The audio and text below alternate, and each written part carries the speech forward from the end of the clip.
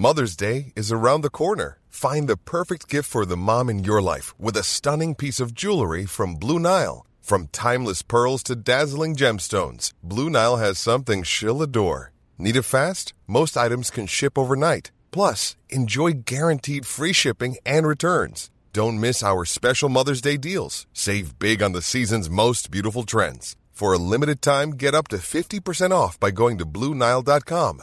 That's BlueNile.com. I'm Sandra, and I'm just the professional your small business was looking for. But you didn't hire me because you didn't use LinkedIn Jobs. LinkedIn has professionals you can't find anywhere else, including those who aren't actively looking for a new job, but might be open to the perfect role, like me. In a given month, over 70% of LinkedIn users don't visit other leading job sites. So if you're not looking on LinkedIn, you'll miss out on great candidates like Sandra. Start hiring professionals like a professional. Post your free job on linkedin.com/people today.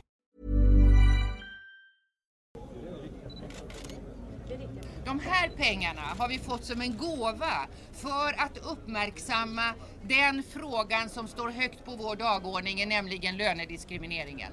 Det är det vi ska använda de här pengarna till. Och hur kan vi bäst använda de pengarna för att få upp den politiska skandalösa frågan om att kvinnor inte får lön utifrån det arbete vi gör? Ska vi använda dem till att sätta in en annons eller ska vi använda dem så här? Vi använder dem så här för vi tror och är nog övertygade om att vi får betydligt mer publicitet genom att göra så här. Jag tror att många blir provocerade. Jag är provocerad själv av att stå här och elda pengar. Jag är inte någon som har haft mycket pengar i mitt liv. Jag tycker att det är oerhört provocerande, men jag är ännu mer provocerad av det faktum att vi fortfarande har en lönediskriminering. Det är ett hån mot kvinnor att vi inte får betalt för det arbete som vi gör, för den utbildning som vi investerar i. Det provocerar mig ännu mer. Jag är medveten om att det här är väldigt mycket pengar. Det här är väldigt mycket pengar för väldigt många människor. Det är väldigt mycket pengar för mig. Det är väldigt mycket pengar för oss i Feministiskt initiativ. Men i en valrörelse så är det som en droppe i havet. Det verkar som att folk blir lite förbannade. Är det verkligen rätt väg att gå? Jag tror att människor blir förbannade och jag hoppas att vi nästa tanke omkring det här, att den ilskan ska övergå i en ilska över det tillståndet som vi har, nämligen att kvinnor diskrimineras varje minut, varje dag, varje månad, varje år, och att det i minuten faktiskt handlar om så här mycket pengar. Det hoppas jag att människor ska bli arga och provocerade över och börja fundera i politiska termer. Finns det något politiskt parti som har en lösning på frågan, som har något förslag överhuvudtaget, som driver frågan, som är upprörda över frågan? Ja, det finns det. Här kommer avsnittet som vi alla har väntat på, nämligen avsnittet med Gudrun Schyman, eller som vi brukar kalla henne för, Queen G. Nu kör vi!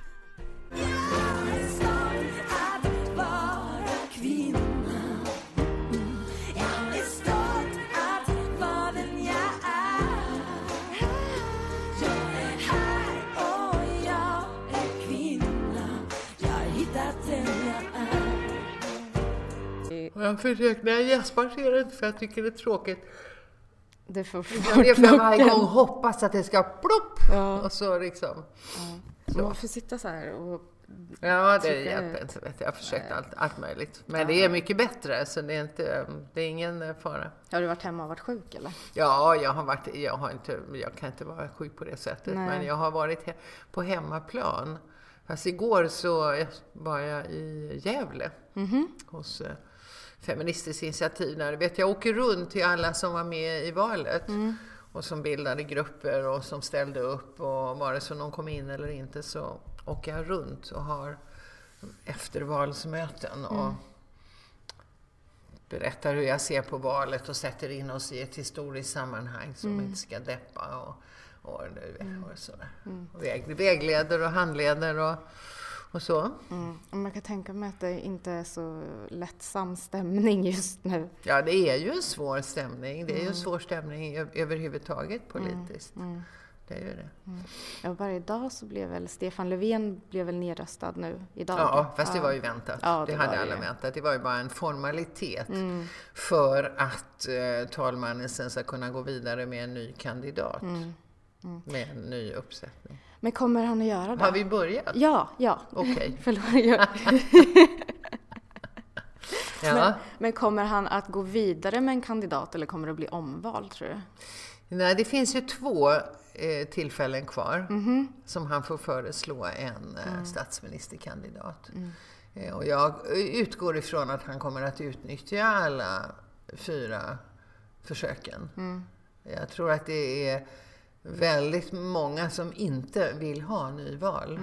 För att det är ju också så att hela den här processen och svårigheten att få ihop någonting och komma överens och sådär gör ju att många känner liksom, kan de inte åtminstone komma överens och kan de inte få ihop något. Och det blir också ett politikerförakt i det här.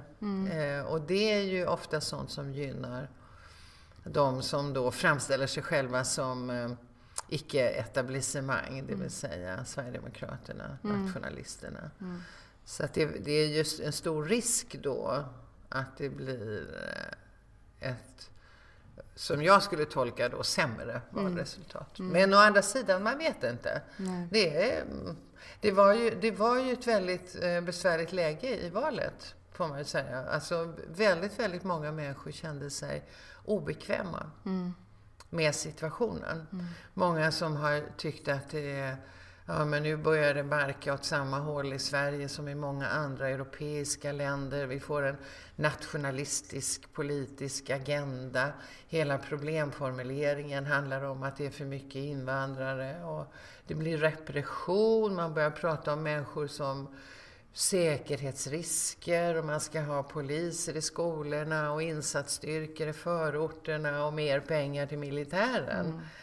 Samtidigt så står vi i en situation då vi behöver förstärka väldigt mycket inom det gemensamma, inom både förskolan och skolan och vården och omsorgen och så. Och sist men inte minst så har vi en situation när det faktiskt brinner och hela jordklotet flämtar. Och då måste vi kunna fatta väldigt kraftfulla politiska beslut som säkert inte kommer att vara populära på kort sikt. Men som är helt nödvändiga. Och i den där situationen så kände sig så upplevde jag att väldigt många kände sig både obehagliga till mods och lite skrämda över utvecklingen. Och då tar man gärna ett steg tillbaka. Ja, men man gör ju det. Och det var ju vad som hände och det fick ju konsekvenser för oss, inte minst i Feministiskt initiativ. Jag var ju på en gigantisk valturné och kammade igenom hela landet i 6 veckor och hade 90 möten tror jag på 60 olika orter. Det var en enorm turné och det kom ju folk överallt, men jag hörde ju på resonemanget, alltså det var så, ni har en sån fantastiskt bra politik, du är jättebra, men så att jag har betecknat det här valet, den stora betydelsen av det lilla ordet men. För det inrymmer hela det här obehaget, rädslan och ett resonemang om hur ska jag rösta för att kunna begränsas Sverigedemokraternas inflytande. Ja, men jag kan känna jag själv var väldigt mycket sådär fram och tillbaka. Hur ska man lägga sin röst strategiskt för att det ska bli så bra som möjligt liksom. Och jag tror att det är väldigt många som också hade önskat, eller som kände så här, jag önskar att jag kunde lägga en röst på Fi. Jag tror att man har kört på det ganska mycket. Men det handlar ju också jättemycket om att SD, alltså det blev som att hela valet och förra valet med blev liksom kidnappat utav SD. Vilket jag tyckte var skit. Alltså det kändes som att alla debatter handlade bara om vart man stod i fråga till SD och vad de stod för. De vann ju det man kallar för problemformuleringsindex initiativet. Och den som vinner det vinner också valet. Och det här fick ju till följd att alla politiska partier flyttade sig åt det hållet. Ja. Det gjorde att Moderaterna började ju låta som det gamla högerpartiet. Och Liberalerna och Centern flyttade sig också åt det hållet. Och Socialdemokraterna flyttade sig åt det hållet.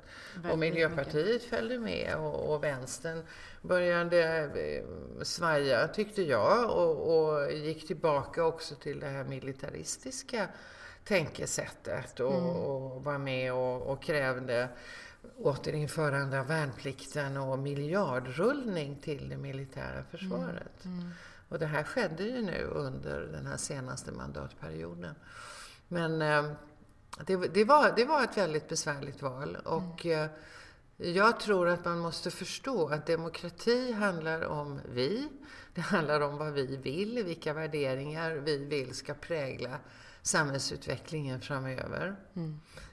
Och det går inte att rösta mot. Nej. Det går bara att rösta för. Och det här var mycket tydligare i valet 2014.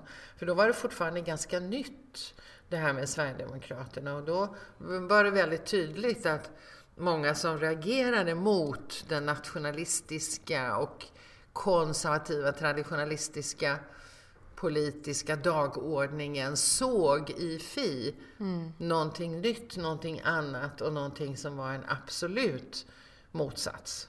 Vilket det ju också är. Feminismen är ju den absoluta motsatsen till nationalismen. Så att då kom det ju jättemånga. Och då var det ju tur att vi fanns där. Vi hade ju byggt sedan länge ju. Ja. Och då blev det ju en väldig fart alltså. Men sen har ju ändå den här utvecklingen fortsatt. Och nu upplevde jag väldigt tydligt att många var väldigt obekväma och rädda.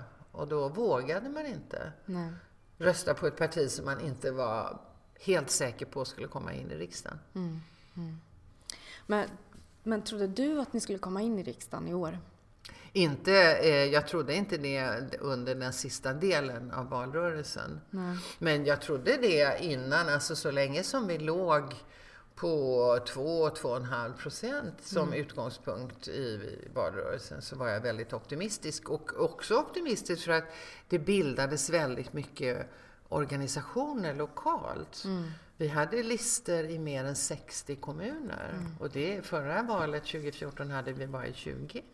Så att det var organisatoriskt så växte Feministiskt initiativ hela tiden. Vi hade till slut ungefär 100 lokalgrupper som arbetade i valrörelsen. Och som sagt var med runt 60 som ställde upp i det lokala valet, och vi hade lister i ett 10-tal, eller det kanske blev 15 till och med, regioner och landsting. Så att det var ju väldigt mycket människor ute i rörelse, och många som då hade tagit steget och sagt att men nu vill vi jobba här långsiktigt, organiserat, systematiskt. Som det innebär när man går in i det parlamentariska arbetet. Så jag var optimistisk länge. Men sen på vårkanten där 2018, och vi märkte att opinionssiffrorna inte lyfte. Och vi hade behövt att de lyfte fram till åtminstone 3% fram till sommaren och Almedalen. Och det gjorde de inte. Och sen blev det, i och med att vi inte lyfte utan låg still eller till och med backade då började ju de stora media ta bort oss ifrån alla redovisningar av vad partierna tycker i olika politiska sakfrågor. Du vet, med sina tabeller och partiloggan. Vi togs bort, och vi togs bort ifrån mätningarna, och vi togs bort ifrån såna här valkompasser och annat. Vi var inte med där. Nej, det är som att det inte längre är ett alternativ att rösta på. Och då fanns vi liksom inte. Och sen drog då de här stora partiledardebatterna igång i både radio och tv överallt, och vi var inte med. Och där hade vi ju ingenting att sätta emot, för vi har ju inga egna medier, och vi har inte pengar som kan vi kan inte gå ut med annonskampanjer och sådär. Hej, här är vi. När de säger 5000 poliser säger vi 5000 socialarbetare. Alltså så offensiva kunde ju inte vi vara. Vi hade inte de resurserna. Jag kan tycka att det är lite märkligt med tanke på att 2017 präglades ju ganska mycket av just feministiska initiativ och feministisk aktivism. Också så var det ju den här, alltså, vad ska man säga, den här högerextrema rörelsen var ju också väldigt aktiv. Men när man tänker på hur MeToo hade sitt genomslag och hela den biten när man pratade om det jag reagerade på med, så det var ju också så, för jag trodde ju att Fi skulle förvalta den frågan. Och det jag kände när jag såg den här valfilmen, då blev jag så här, men gud, varför använder de inte det här? Eller varför? Ja, och det var ju många som ställde sig den frågan, men det fungerar ju inte riktigt så. Nej. Det är inte så snabba kopplingar. Nej. Dels så var det ju så att när MeToo-rörelsen började så var ju väldigt många av våra medlemmar del i den och är. Den är ju inte slut. Nej. Flera av våra medlemmar är ju administratörer av olika hashtag och jobbar väldigt hårt och jobbar med rörelsen. Och vi vill ju inte liksom profitera på det, utan det var ju ett väldigt viktigt arbete som gjordes och som görs fortfarande. Och sen är det ju inte så att det här är frågor som människor i allmänhet kopplar till politik, till partipolitik. För det är ju väldigt många som under väldigt lång tid hela tiden har förklarat för oss att det här är inte politik. Det här är kvinnofrågor. Det här är enskilda kvinnor som råkar enskilt illa ut vid enskilda tillfällen. Så har det ju pratats om de här sakerna i evinnerliga tider.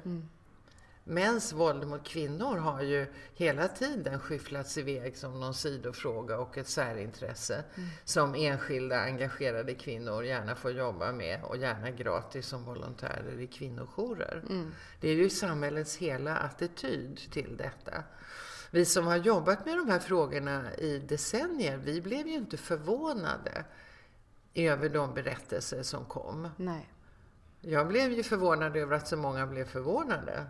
För att det här är ju en verklighet som vi är många som vet att den finns. Det som var skillnaden nu var ju att så många berättade samtidigt. Och genom att de blev så många och genom ibland en möjlighet till anonymitet men också i en inkluderande solidaritet så vågade väldigt många berätta om saker som de aldrig har berättat tidigare. Och det gjorde ju ändå att fler fick upp ögonen för att det här kanske inte är bara enskilda kvinnor och de där stackarna, utan det här är ett samhällsproblem.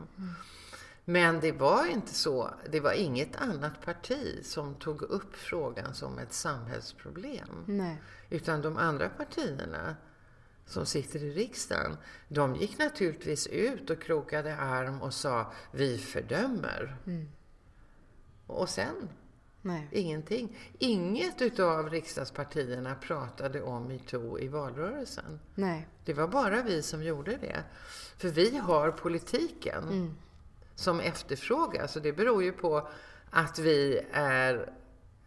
våra medlemmar är med i MeToo.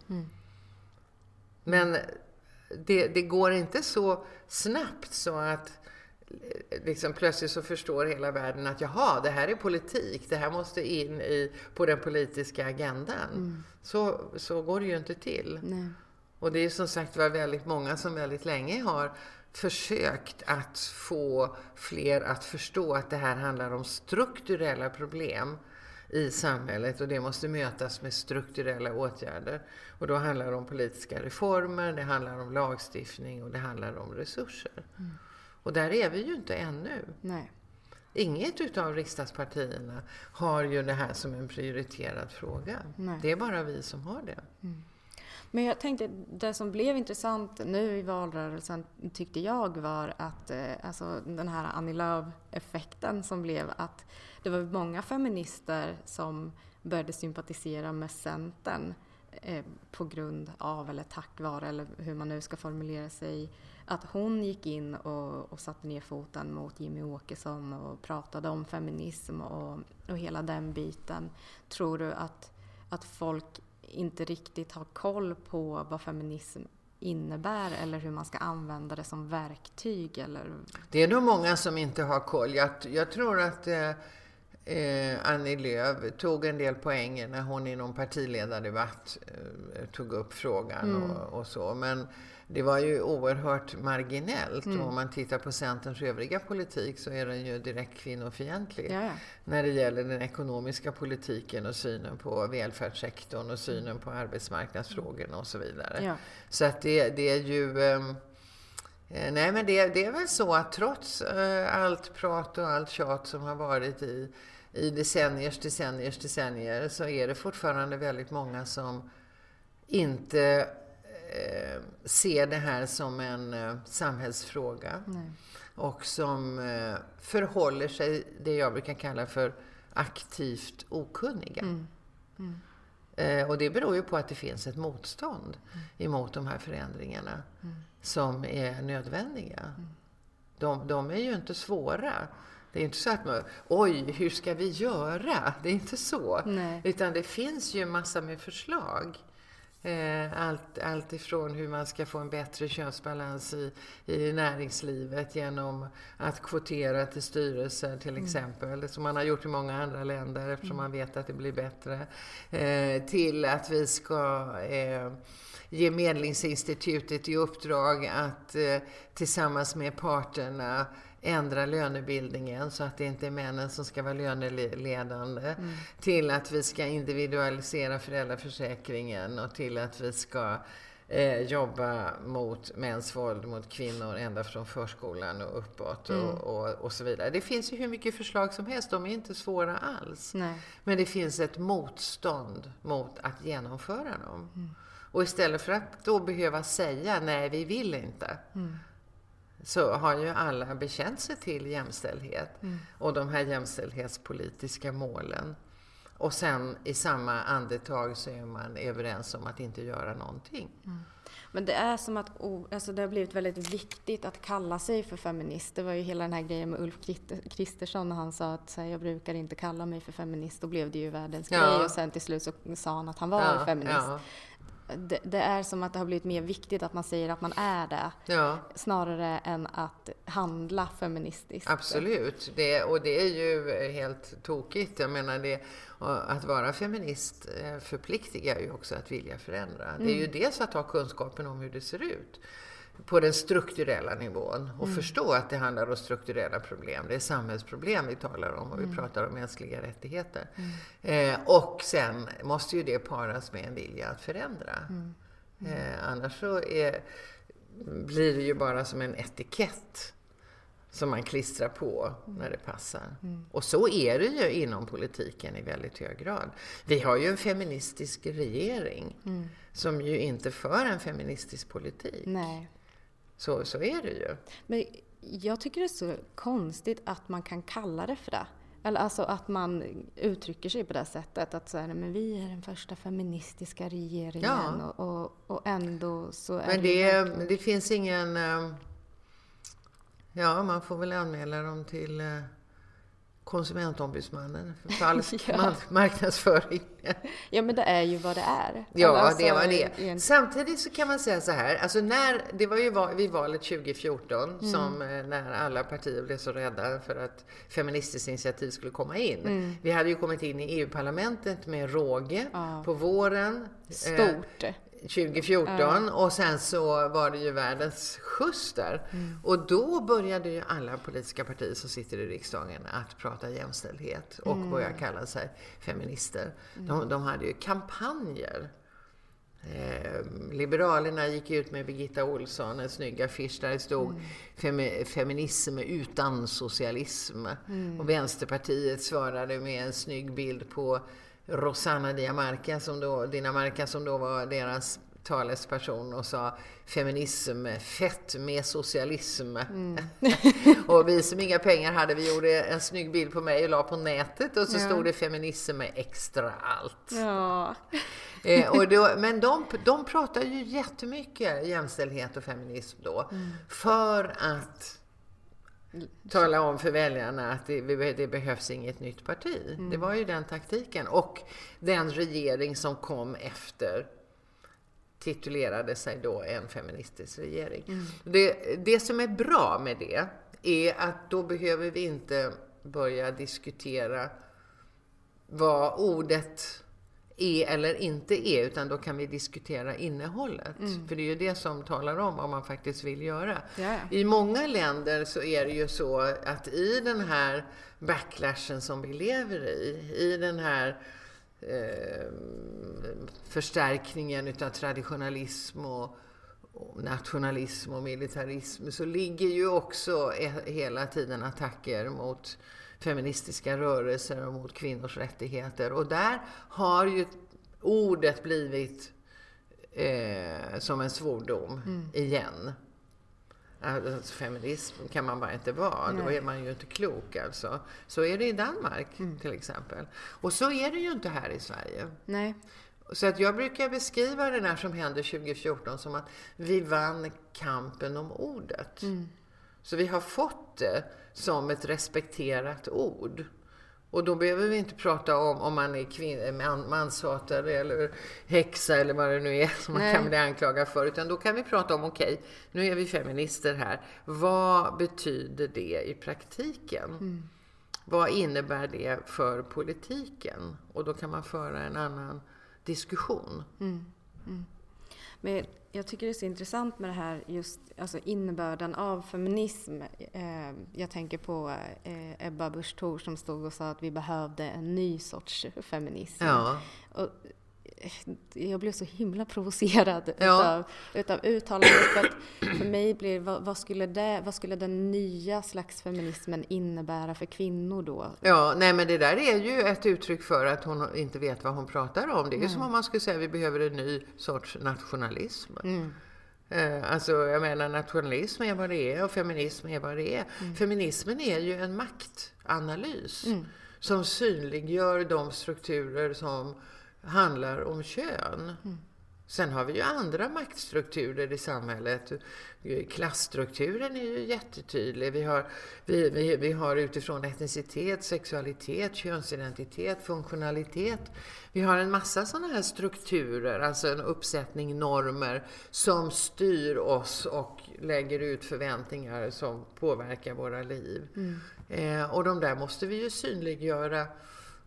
Och när det gäller kön så är feminismen det verktyget som synliggör maktförhållandena. Och den intersektionella utgångspunkt som vi säger att vi har då synliggör ju också alla de här andra. Så det är ju därför vi pratar om att vi har en intersektionell feminism eller vi har en antirasistisk feminism. För att utgå ifrån de största liksom grundfrågorna. Och det kan man inte säga att man ska ha en annan sorts. Nej. För att det är det här det handlar om. Sen kan man, det hon vill är ju tillbaka till familjepolitik och sexualpolitik och så som det har varit tidigare, en traditionalistisk politik vill ju hon ha, inte en feministisk politik. Nej. Och det illustrerade hon ju väldigt tydligt också när hon pratade om förskollärarna som prussiluskor som sliter dockor. Ready to pop the question? The jewelers at BlueNile.com have got sparkle down to a science with beautiful lab-grown diamonds worthy of your most brilliant moments. Their lab-grown diamonds are independently graded and guaranteed identical to natural diamonds, and they're ready to ship to your door. Go to BlueNile.com and use promo code LISTEN to get $50 off your purchase of $500 or more. That's code LISTEN at BlueNile.com for $50 off. BlueNile.com, code LISTEN.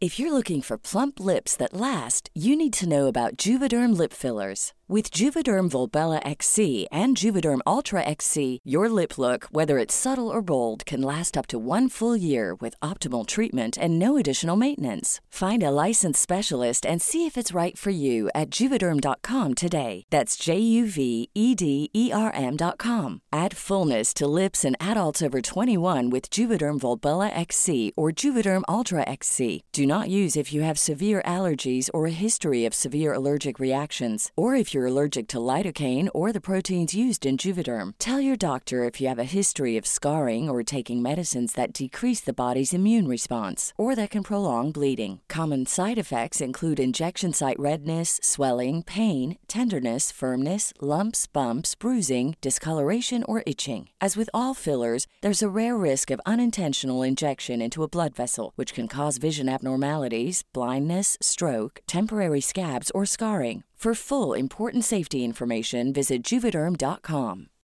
Since 2013, Bombas has donated over 100 million socks, underwear, and T-shirts to those facing homelessness. If we counted those on air, this ad would last over 1,157 days. But if we counted the time it takes to make a donation possible, it would take just a few clicks. Because every time you make a purchase, Bombas donates an item to someone who needs it. Go to bombas.com/ACAST and use code ACAST for 20% off your first purchase. That's bombas.com/ACAST, code ACAST. Flickornas händer och genusflum eller vad genusflum och sånt där. Då har man inte fattat någonting. Det är ju en djup okunskap. Men den finns ju och den sprids i samhället. Och det propageras för den.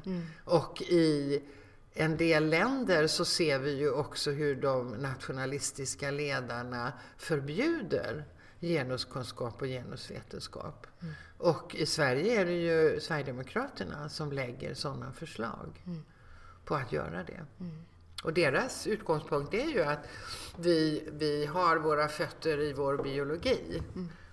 Och det är det som sen avgör vilka val vi gör som privatpersoner. Och så ska det vara. Ja, det är mycket argument för att man kan söka sig till jobb med högre lön om man skulle känna för det. Som kvinna. Att man inte behöver vara inom vården eller inom barnomsorgen där lönerna är lägre och hela den biten. När man egentligen kanske ska fundera på varför kvinnodominerande yrken tjänar sämre från början. Ja, det är ju det. Det är ju där själva konflikten ligger. Det är ju inte så att kvinnor väljer deltider, otrygga anställningar, låga löner. Nej. Så hej, det ska jag välja. Det verkar bra. Ja, precis. Det vill jag bli när jag blir stor. Ja, så vill jag ha det när jag blir stor. Det är ju inte så, utan det är ju hela värderingen av arbetet som är gjord utifrån en patriarkal mall som talar om att det är mannen som är familjeförsörjare och som ska ha lönen som det går att leva på och som ska ha heltidsjobb och trygghet. Kvinnor drygar ut hushållskassan när de går ut och jobbar, så det är inte så viktigt med lönen eller anställningen eller tryggheten på jobbet. Det är ju den gamla mallen som ligger, och sen förklarar man ju den med att det naturligtvis inte handlar om det, utan det handlar om att industrin måste vara löneledande. För Sverige är ett litet exportberoende land. Det är bara det att numera exporterar vi väldigt mycket som inte handlar om industriprodukter. Så att det där är inte giltigt längre. Vi har inte en sån arbetsmarknad. Och det gör ju att vi måste ändra på lönebildningen. Och det klarar inte fack och arbetsgivare av själva. För de har ju sitt uppdrag ifrån sina medlemmar, facket och ägarna, arbetsgivarna. Och det är ju uppdraget från bägge håll, är ju att få ut så mycket som möjligt. Och därför så måste ju en tredje part in. Och det finns ju en sån som heter Medlingsinstitutet, som är tillsatt av riksdagen och arbetar på uppdrag av riksdagen. Och de har ju, som det är nu, uppdrag att gå in och mecka om det kör ihop sig. Men liksom mecka inom ramen för märket. Och märket är då det avtal som industrins företrädare, facken där och arbetsgivarna träffar i den här avtalsrörelseapparaten som vi har. När de har träffat ett avtal och kommit överens om så här mycket är det. Så här höga blir löneökningarna, då säger man att ingen får gå över det. Nej. För då blir det kompensationsavtal och då ramlar alltihopa ihop, säger man. Och alla säger ja, då ramlar alltihopa ihop. Säger då mansdominerade arbetsgivare och mansdominerat fack, och de dominerar hela avtalsrörelsen. Och så då är det liksom, då får ingen gå över. Och då kan man inte rätta till den här obalansen. Då blir det så som jag brukar säga, då blir det som vanligt. Det är pappa Metall som går före och mamma Kommunal kommer efter. Och så kan vi inte fortsätta ha det. Och då måste man ge det här medlingsinstitutet ett uppdrag att arbeta för jämställda löner. Och då måste de som har mindre få mer tills de har kommit ikapp. Så då får pappa Metall sätta sig ner och vänta en stund. Ta det lite lugnt. Medan mamma Kommunal kommer ikapp. Ja, men det tycker jag att han kan göra. Ja. Det känns ju helt orimligt egentligen. Ja, och det, jag menar det här, det jag har beskrivit nu, det är inget svårt. Nej. Det måste fattas ett beslut i riksdagen. Men jag tror man vill gärna måla upp det som en process som är så himla svår och långsam så att folk inte känner att det är värt. Eller att det är omöjligt. Ja. Och då riskerar vi hela Sveriges konkurrenskraft på den internationella marknaden, och då slår det tillbaka på jobben och då blir det arbetslöshet och vi går alla under. Så är ju liksom tankemodellen som man målar ut. Och den stämmer ju inte för 5 öre. Nej. Men nu gick ju Moderaterna och Kristdemokraternas budget igenom. Vad innebär det nu för? Det innebär att tills det blir någon ny budget så är det den som gäller, kan man säga. Det innebär ett år, eller? Att för 2019 nu så är det den som gäller. När det väl blir en regering så kommer den regeringen att lägga det man kallar för en tilläggsbudget under våren. Och då kan man rätta till en del saker. Man kan göra det ännu mera skattesänkningar och med konsekvensen att det blir försämringar inom olika delar och så. Det går. Men det kan ju komma en regering som istället lägger på pengar. Ursäkta. Det är ingen fara. Vad var vi? Jo, med budgeten. Ja. Det som man inte kan ändra på, det är skattesatsen. Alltså, nu blev det ju höjd brytpunkt, vilket betyder att fler ska inte betala statlig skatt. Från att det har handlat om inkomster från 40 000 och uppåt ungefär ska man betala statlig skatt, så är det nu istället 42 eller 43 000. Så då ska man börja betala statlig skatt. Det innebär att en del som har då runt 40 000 och mer får ju skattelättnader. Så det gynnar i princip de som... som tjänar relativt bra får skattelättnader enligt de här besluten. Men hur påverkar det alltså samhället i sig? Ja, man kan väl säga att det innebär ju att de här klyftorna som man har pratat om, att det börjar bli stora skillnader mellan de som har och de som inte har. Den skillnaden kommer att öka. Helt enkelt. Pensionärerna har fått skattesänkning, men de som har mest pension får mest. Och de som har en låg pension kanske får en 100-lapp. Så att det är väldigt ojämlikt fördelat, de här skatterna. Och just det kan man inte ändra på, i alla fall inte för år 2019. Nej. Sen är det ju nedskärningar när det gäller miljö- och klimatfrågorna ganska rejält. Det kan man ändra på om det kommer en ny regering som vill göra det. Sen har man ju beslutat att också dra ner på pengar som går till Jämställdhetsmyndigheten som ju startade för ett år sedan. Det är ju ett krav som vi som har jobbat med de här jämställdhetsfrågorna i decennier har tjatat att vi måste ha en myndighet som också följer upp och ser till att beslut som fattas blir av och som ser till att det blir förändringar som konsekvens utav politiken och sådär. Precis som man har myndigheter för andra verksamheter. Socialstyrelsen för sjukvården och vi har Skolverket för skolan. Alltså man behöver liksom göra utvärderingar, man behöver titta på hur det går och vad är det som går bra och vad är det som inte går bra. Allt möjligt sånt. Man behöver intensifiera arbetet helt enkelt, inte minst med gällande frågor som rör mäns våld mot kvinnor i olika former. Våld i nära relationer, våld i namn av heder och så vidare. Så de har ju precis startat. Det lägger man ner. Det försvinner helt alltså? Ja, nästa år så under 2019 så blir det minskat anslag och under 2020 försvinner helt. Alltså det känns så himla bakåtsträvande. Ja. På kulturen skär man också ner en massa och det får bland annat konsekvenser för kulturskolan som måste börja ta ut avgifter. Det gör de ju nu också, men de måste höja avgifterna. Och det kommer drabba familjer. Absolut. Och de tar också tillbaka fri entré på museer. Nej. Det ska inte vara kvar.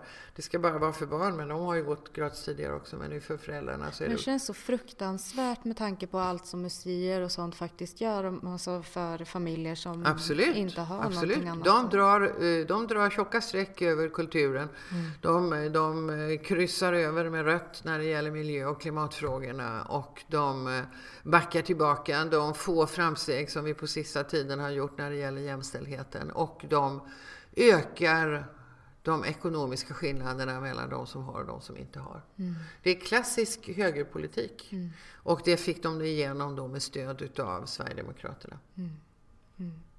Ja, alltså de pratar ju om det här med passivt stöd, men det kan ju inte bli aktuellt tänker jag med tanke på att de kommer att behöva ha med sig Sverigedemokraterna i allting om de ska fortsätta kunna bedriva sin politik. Ja, om de tänker sig att bilda en minoritetsregering med Moderaterna och med Kristdemokraterna så måste de ju ha med Sverigedemokraterna. Precis som de hade nu. Och så måste då Liberalerna och Centern lägga ner sina röster. Alltså precis som de gjorde nu. Ja, men jag tycker att det är fegt. Jag tyckte att lägga ner sina röster, nu vet jag ju att det tillhör så, alltså att de brukar lägga ner sina röster. Men jag tycker att i budget så brukar det ju vara så att man säger att man röstar på sitt eget förslag och sen så lägger man ner. Men om man har varit så, för att jag tycker ändå att både Liberalerna och Centern har gjort en grej av att de är såna kraftiga motståndare emot SD, då hade ju det här varit ett ypperligt tillfälle att visa vart man står i frågan. Ja, visst. De hade kunnat rösta mot. Ja, precis. Varför gör man inte det? Tror du att det är strategiskt eller tror du att det är bara... Vad som rör sig i deras huvuden, det vet inte jag. Men det är maktspel som det handlar om. Och de sitter naturligtvis och funderar över nästa drag. Nu när Stefan Löfven har röstats ner, vad blir då nästa? Det vet vi ju inte hur de resonerar och det pågår väl säkert förhandlingar. Men de målar in sig i ett hörn. Tror du att de kommer att alliansen kommer att kunna hålla ihop nu? Efter alla fram och tillbaka? Ja, det är ju... jag tycker det är svårt att veta. Eftersom både Centerpartiet och Liberalerna har varit så otroligt bestämda på att de absolut inte ska ge utrymme åt Sverigedemokraterna, så blir det ju enorma svekdebatter om de skulle gå in i en regering som kräver Sverigedemokraternas stöd naturligtvis. Och det skulle ju då tala för att det ändå blir någon form av mitten. Men jag vet inte. Nej, det gör ju ingen. Nej. Jag kan bara konstatera att hur det än blir så kommer vi få en regering som är oerhört handlingsförlamad och som vilar på en väldigt stor kompromiss. Och det kommer att innebära att de politiska beslut som vi borde fatta kommer inte att fattas självmant av regeringen. Och det betyder att opinionen utanför måste bli väldigt stark och högljudd. Vi har inte skrivit på för förbud mot kärnvapen än, va? Har vi gjort Nej, det? Sverige har inte skrivit på det. Det är ju Socialdemokraterna och Miljöpartiet. Jag trodde att man skulle ha gjort det 2018. Nej, de backade och det är den regeringens ansvar. Sverige har varit med i decennier och arbetat fram den här resolutionen som ju togs i FN utav väldigt, väldigt många länder. Men då när det kom till att skriva på så backade Sverige. Och i kraft av att vi har en försvarsminister som är oerhört militaristisk och ju har inlett ett ökat samarbete med många utav västvärldens länder och med NATO. Vi har ju öppnat upp genom ett värdlandsavtal för NATO-trupper att komma och öva och så vidare. Och nu när det gällde det här avtalet så menade man att då måste man utreda på vilket sätt, vilka konsekvenser det får för det här utvecklade samarbetet som vi nu har med bland annat NATO-länderna. Men vad skulle det innebära för Sverige att avveckla eller att förbjuda att skriva på? Vad skulle det innebära? Skulle det vara negativt då för Sverige? Ja, det är ju det som försvarsministern hävdar, att det kan störa våra relationer och vårt numera ganska väletablerade samarbete. Det kan störa ordningen på olika sätt. Det är ju fegt så det dånar om det. Otroligt. Och en svår situation tror jag för Margot Wallström som ju ändå har varit med och stött framtagandet utav det här. Men Socialdemokraterna har ju också gått från att vara ett parti som har stått någorlunda i framkant när det gäller diskussionen om nedrustning, internationell nedrustning, fred och nedrustning till att numera bli ett NATO-kramande parti som ju håller på med en miljardrullning till det militära försvaret och en gigantisk upprustning. De har ju en politik som i väldigt stora stycken överensstämmer med de borgerliga partierna. Den enda skillnaden är medlemskapet i NATO. Och nu har ju den här socialdemokratiska regeringen har ju tagit oss dit på andra vägar genom olika samarbetsavtal. Så att det är ju snart bara en formalitet. Men det är väl bara Feministiskt initiativ som vill ta bort eller vad är det, nedrusta eller nedmontera? Ja, vi säger att det krävs att vi ställer om. Alltså vi måste utgå ifrån de reella hot som finns. Och de hot som finns nu, det handlar ju om klimathoten. Och det kan vi ju inte jobba med genom luftvärnsrobotar och värnplikt. Så vi vill ju ställa om till ett försvar som baserar sig på insikter om vad som är mänsklig säkerhet. Vi vill att vi ska lämna det här gamla begreppet om territoriell, nationell säkerhet och istället titta på mänsklig säkerhet. Och mänsklig säkerhet handlar om klimaträttvisa, klimatsäkerhet, det handlar om matsäkerhet, det handlar om rätten att leva fri från våld, från nationer eller från samhället eller i privatlivet. Det handlar om rätten till sjukvård, rätten till arbete, rätten till bostad och så vidare. Det här var begrepp som togs fram av FN i mitten på 90-talet. Då det var en period av avspänning och nedrustning internationellt. Och Och då började man att diskutera mänsklig säkerhet som alternativ till den traditionella militaristiska territoriella säkerheten. Och det här är begrepp som vi måste ta fram och lyfta upp. Också för att det begreppet i sig också tar fram just friheten från våld och kopplar ihop den, precis som vi gör i Feministiskt initiativ, den intima relationen och den samhälleliga och den internationella. Eftersom vi ser att det är samma, våldet har samma syfte. Det handlar om makt och kontroll. Oavsett om det är över en enskild kvinnas liv, en ung människas sexualitet, ett revir i en storstad för man vill ha kontroll över knarkhandeln. Eller ett territorium någonstans i världen för det är storpolitiskt viktigt för det finns mineraler eller tillgångar eller vad det är. Det är samma mönster och det går ju igen också. Vi ser ju hur kvinnor och barn är ju slagfält vid militära konflikter. Vi får ju det rapporterat hela tiden. Ja. Så det blandas ihop i verkligheten och då måste vi också se hur det hänger ihop i politiken. Och det synsättet finns inom begreppet mänsklig säkerhet som just har fattat på människors säkerhet och jordens säkerhet. Ja, för det här hänger ju ihop. Och det här är ju problem som vi måste hantera. Vi måste ju förstå att hela våldsspiralen är också grundad på idén om dominans, konkurrens. Och det är ju också det som har plundrat jordklotet, idén om dominans. Vi ska vara herrar över jorden. Och allt är tillgångar som ska kunna exploateras fritt. Och i kölvattnet av det så ser vi ju klimatkatastrofer och konflikter när det blir ont om vatten, ont om mat och så vidare. Och så beväpnas de här konflikterna av de vapenproducerade länderna i den rika delen av världen.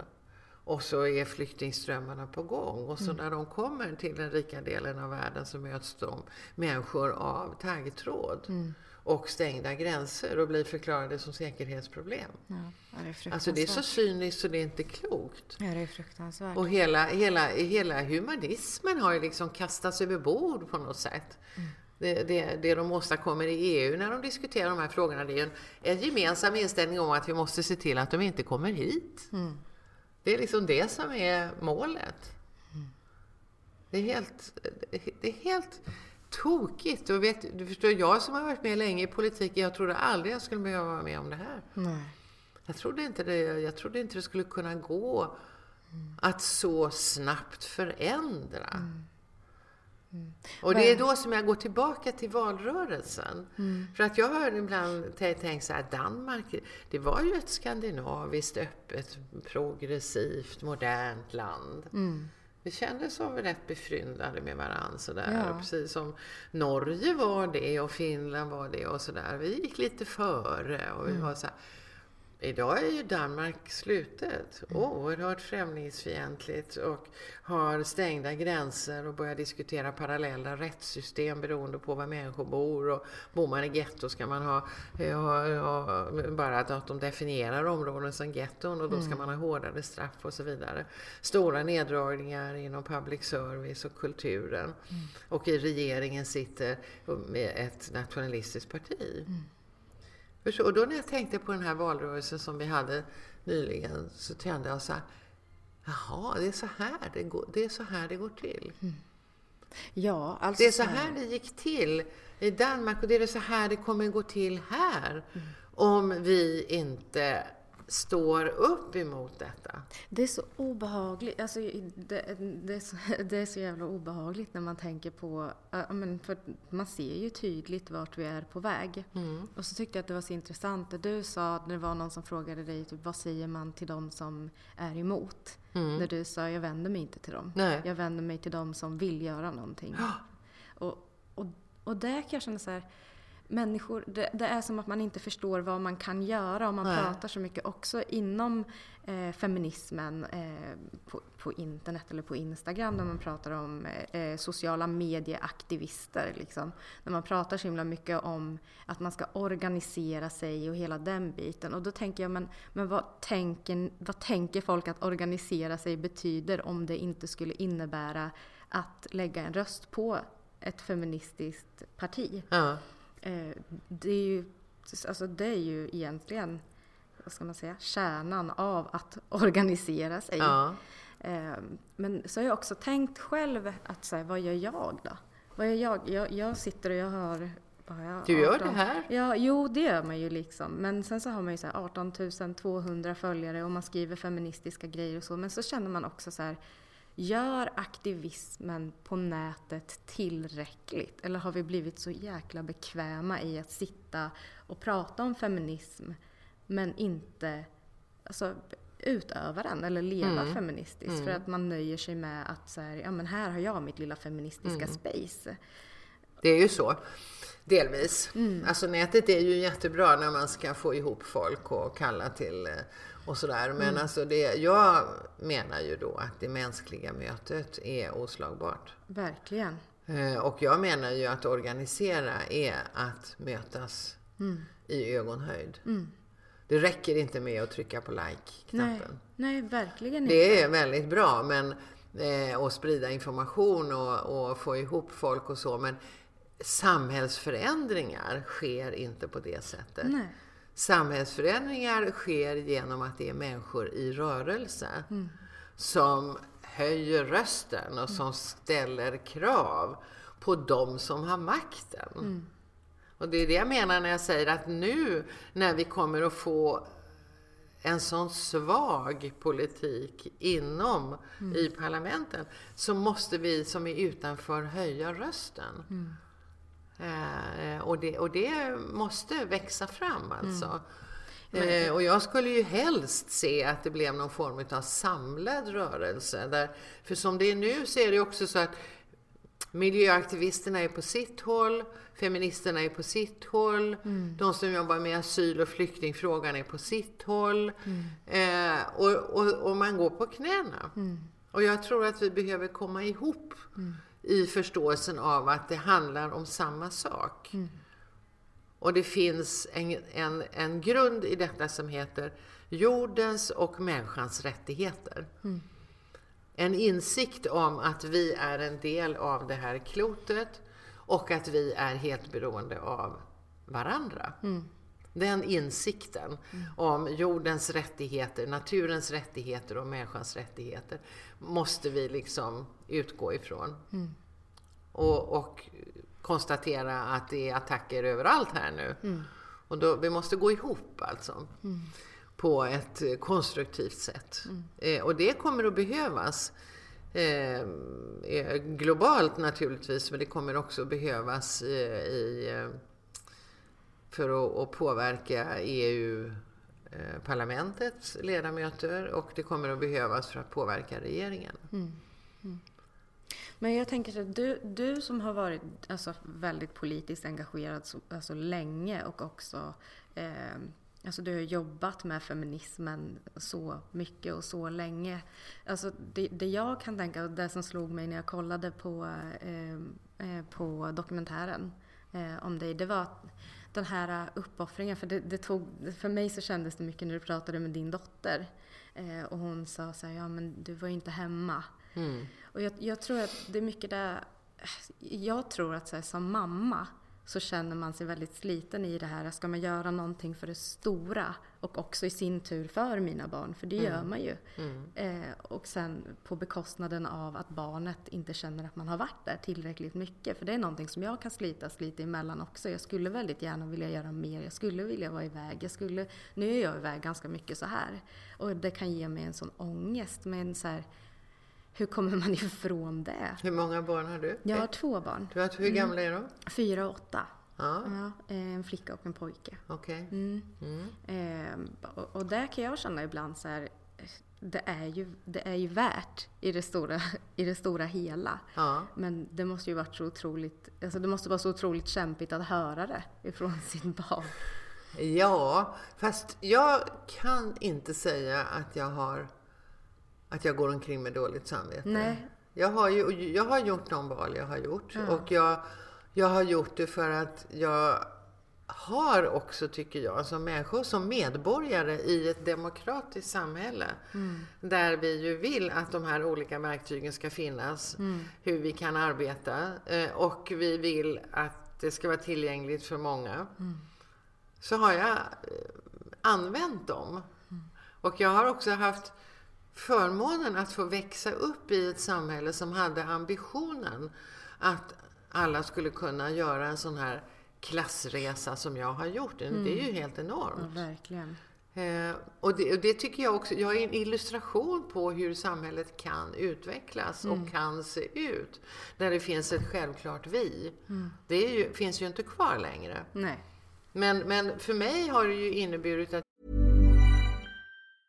Normally, being a little extra might be a bit much, but not when it comes to healthcare. That's why United Healthcare's Health Protector Guard fixed indemnity insurance plans, underwritten by Golden Rule Insurance Company, supplement your primary plan so you manage out-of-pocket costs. Learn more at uh1.com.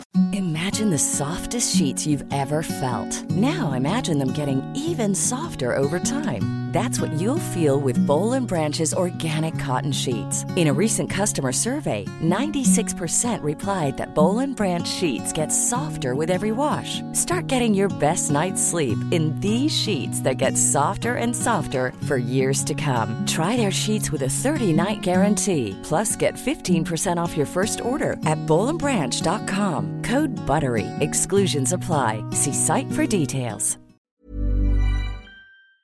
Jag har kunnat göra de här sakerna. Och när jag lämnade ungarna på dagis eller på förskolan så tyckte jag att jag gjorde någonting bra. Vi hade ju slitit för att det skulle bli förskola. Ja. Men det var... Jag har ju de här samtalen med min dotter. Det jag kan känna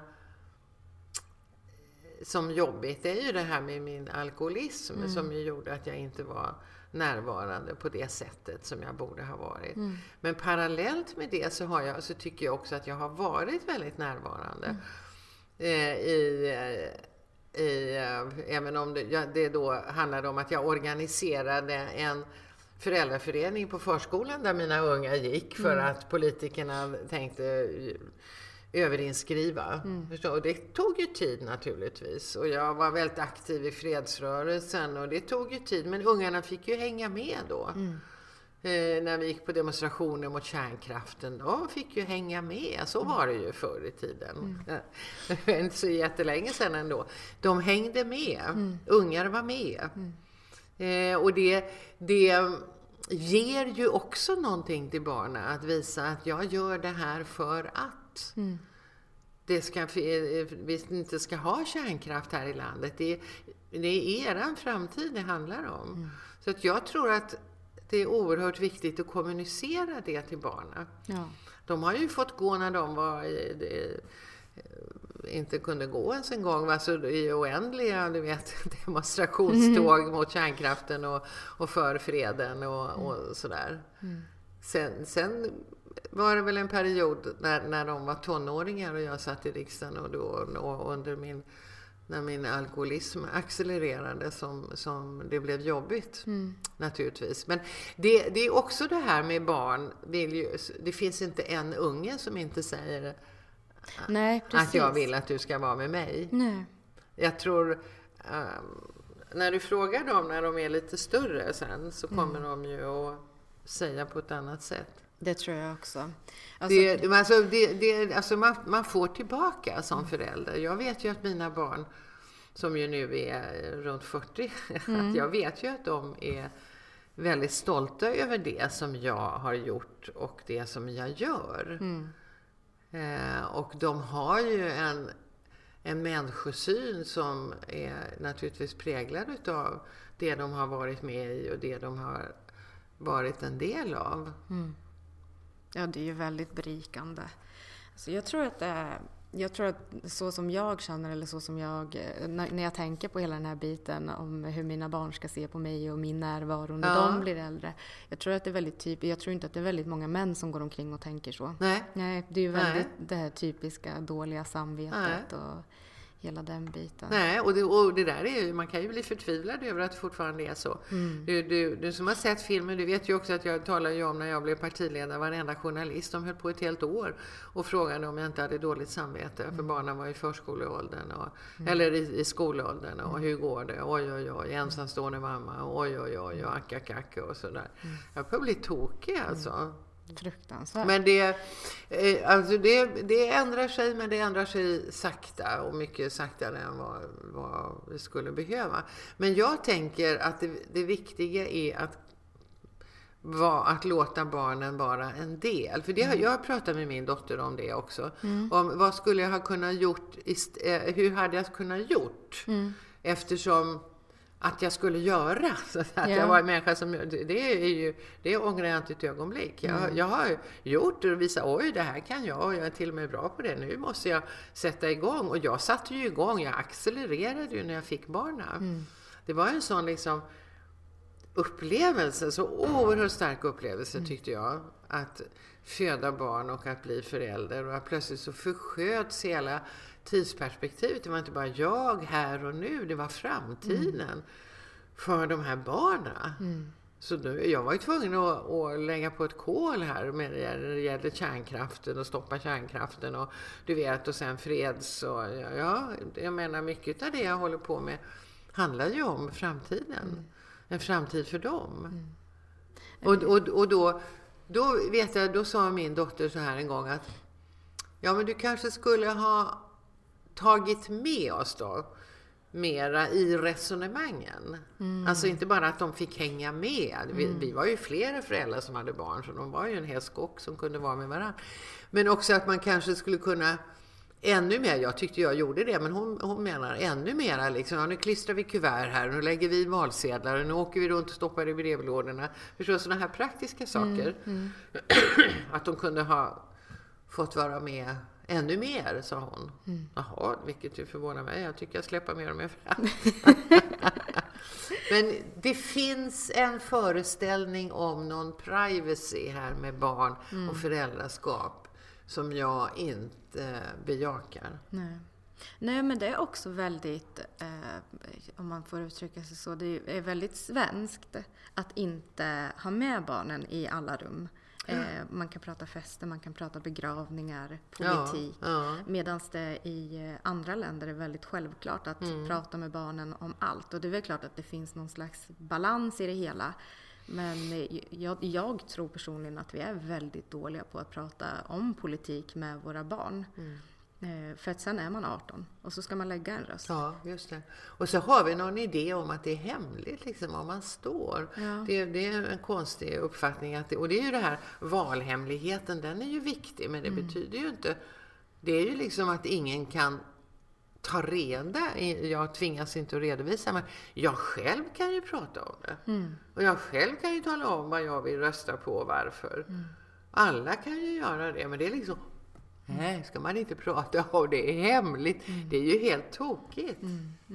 Tror du det är viktigt att fler säger vad man röstar på? Alltså, jag tror att det är viktigt att fler pratar om politik och politiska partier som någonting som är en del av demokratin och som är någonting som ska vara öppet och tillgängligt för alla.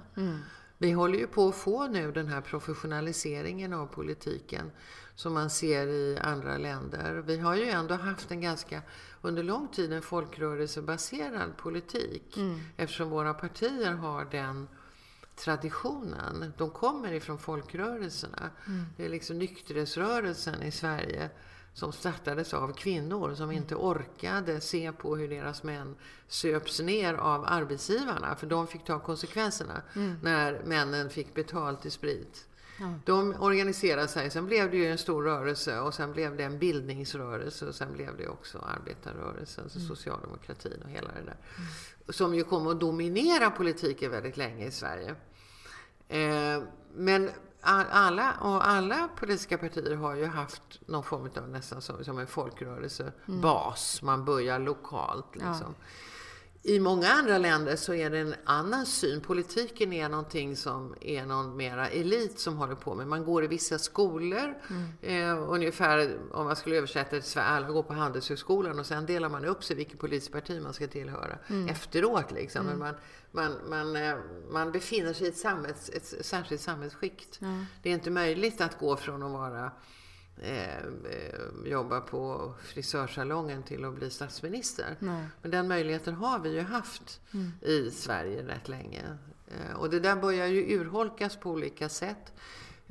Partierna börjar professionalisera sig allt mer. Har mindre möten med ute bland folk. Och det där tror jag är en väldigt farlig utveckling. Jag gör ju tvärtom. Jag åker ju hela tiden. Jag reser ju och jag har ju det vi kallar för home party. Jag går ju hem till folk. Jag ska dit. Jag ska till ikväll. Ska jag träffa ett gäng män. Gamla kompisar. De är något gäng som träffas en gång om året som har hållit ihop i långa tider. Och nu ska de prata feminism, har de tänkt sig. Men det är ju skitbra. Ja, jättekul.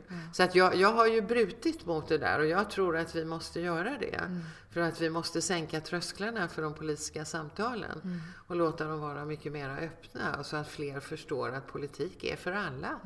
Men åker du till andra städer också med de här home party? Jag åker i hela landet. Så om man skulle vilja ha det i Norrköping så... Går det bra. Minst 25 personer. Ett stort blädderblock, tjocka sån där. Tavla, tjocka pennor för mig att rita med och så ska alla ha papper och penna. Det låter 90 minuter som du borde ha fått i skolan kallar jag det för. Och det är ingen som får det i skolan. Nej, det är det inte. Fortfarande. Jag tycker att det är helt sjukt att man inte pratar om det i skolan.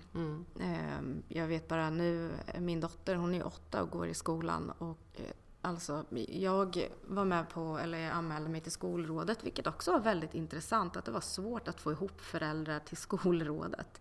Alltså någonting som berör det allra viktigaste i våra liv liksom. Och där tog jag ju upp det och bara så, men hur gör vi för att skydda våra tjejer i skolan? För att nu är det förjävligt. Alltså hon har blivit tafsad på, kallad för bitch. Hon har blivit liksom slagen eller ska vara i ett eget lag för att hon är tjej och gillar att idrotta och du vet så här.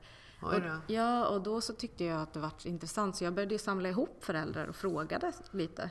Och det var alltså i princip varenda flicka i skolan, alltså på lågstadiet har varit med om saker som folk skrev om under MeToo.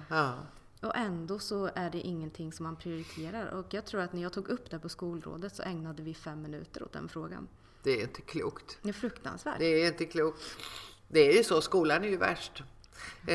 Och då måste man ju prata om de här sakerna på skolan. Då måste man ju prata om det i klasserna. Man måste ju börja redan i förskolan och prata om det. Vilka vi är, hur vi är och hur vi förhåller oss till varandra och rätten till vår egen kropp och allting sånt där. Det är ju superviktigt att det kommer in från början. Ja, det är otroligt obekvämt. Jag ser att... Ja, det jag såg med nu tiden, att den börjar rulla iväg. Men alltså tack snälla, det har varit så kul att ha dig här.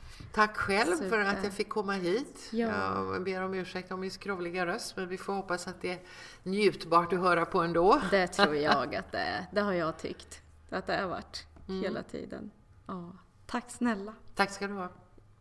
Jag fattar om ni undrade varför jag inte ställde fler eller några frågor om Gudruns avgång som partiledare för Fi.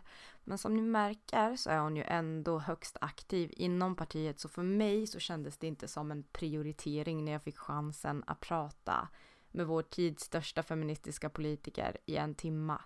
Det här är ett av mina absoluta favoritavsnitt och jag hoppas verkligen att ni med kommer att älska det. Tack snälla Gudrun Schyman för att jag och Kvinterljus lyssnare fick ta din tid. Kvinterljus kommer inte att ha något juluppehåll i år tänkte jag säga. Det här är ju faktiskt den första julen som vi firar. Utan jag kommer att köra på som vanligt. Gå gärna med och bli Patreon. Direktlänk finns på Kvinterljus Instagram som heter Kvinstagram. Och där kommer det snart att hända spännande grejer. Bland annat så kommer det exklusiva samtal med bland annat Attila Joldas och Petrina Solange. Och det kommer bli skitfett och kul. Jag är inte lika hård på att män inte får vara med på min Patreon. Så att, ja. I övrigt så vill jag verkligen passa på att önska er en god jul och låt oss tillsammans skapa dålig stämning när farbror säger något rasistiskt eller sexistiskt vid julbordet. Det var Jesusbarnet hade velat. Puss puss, vi hörs.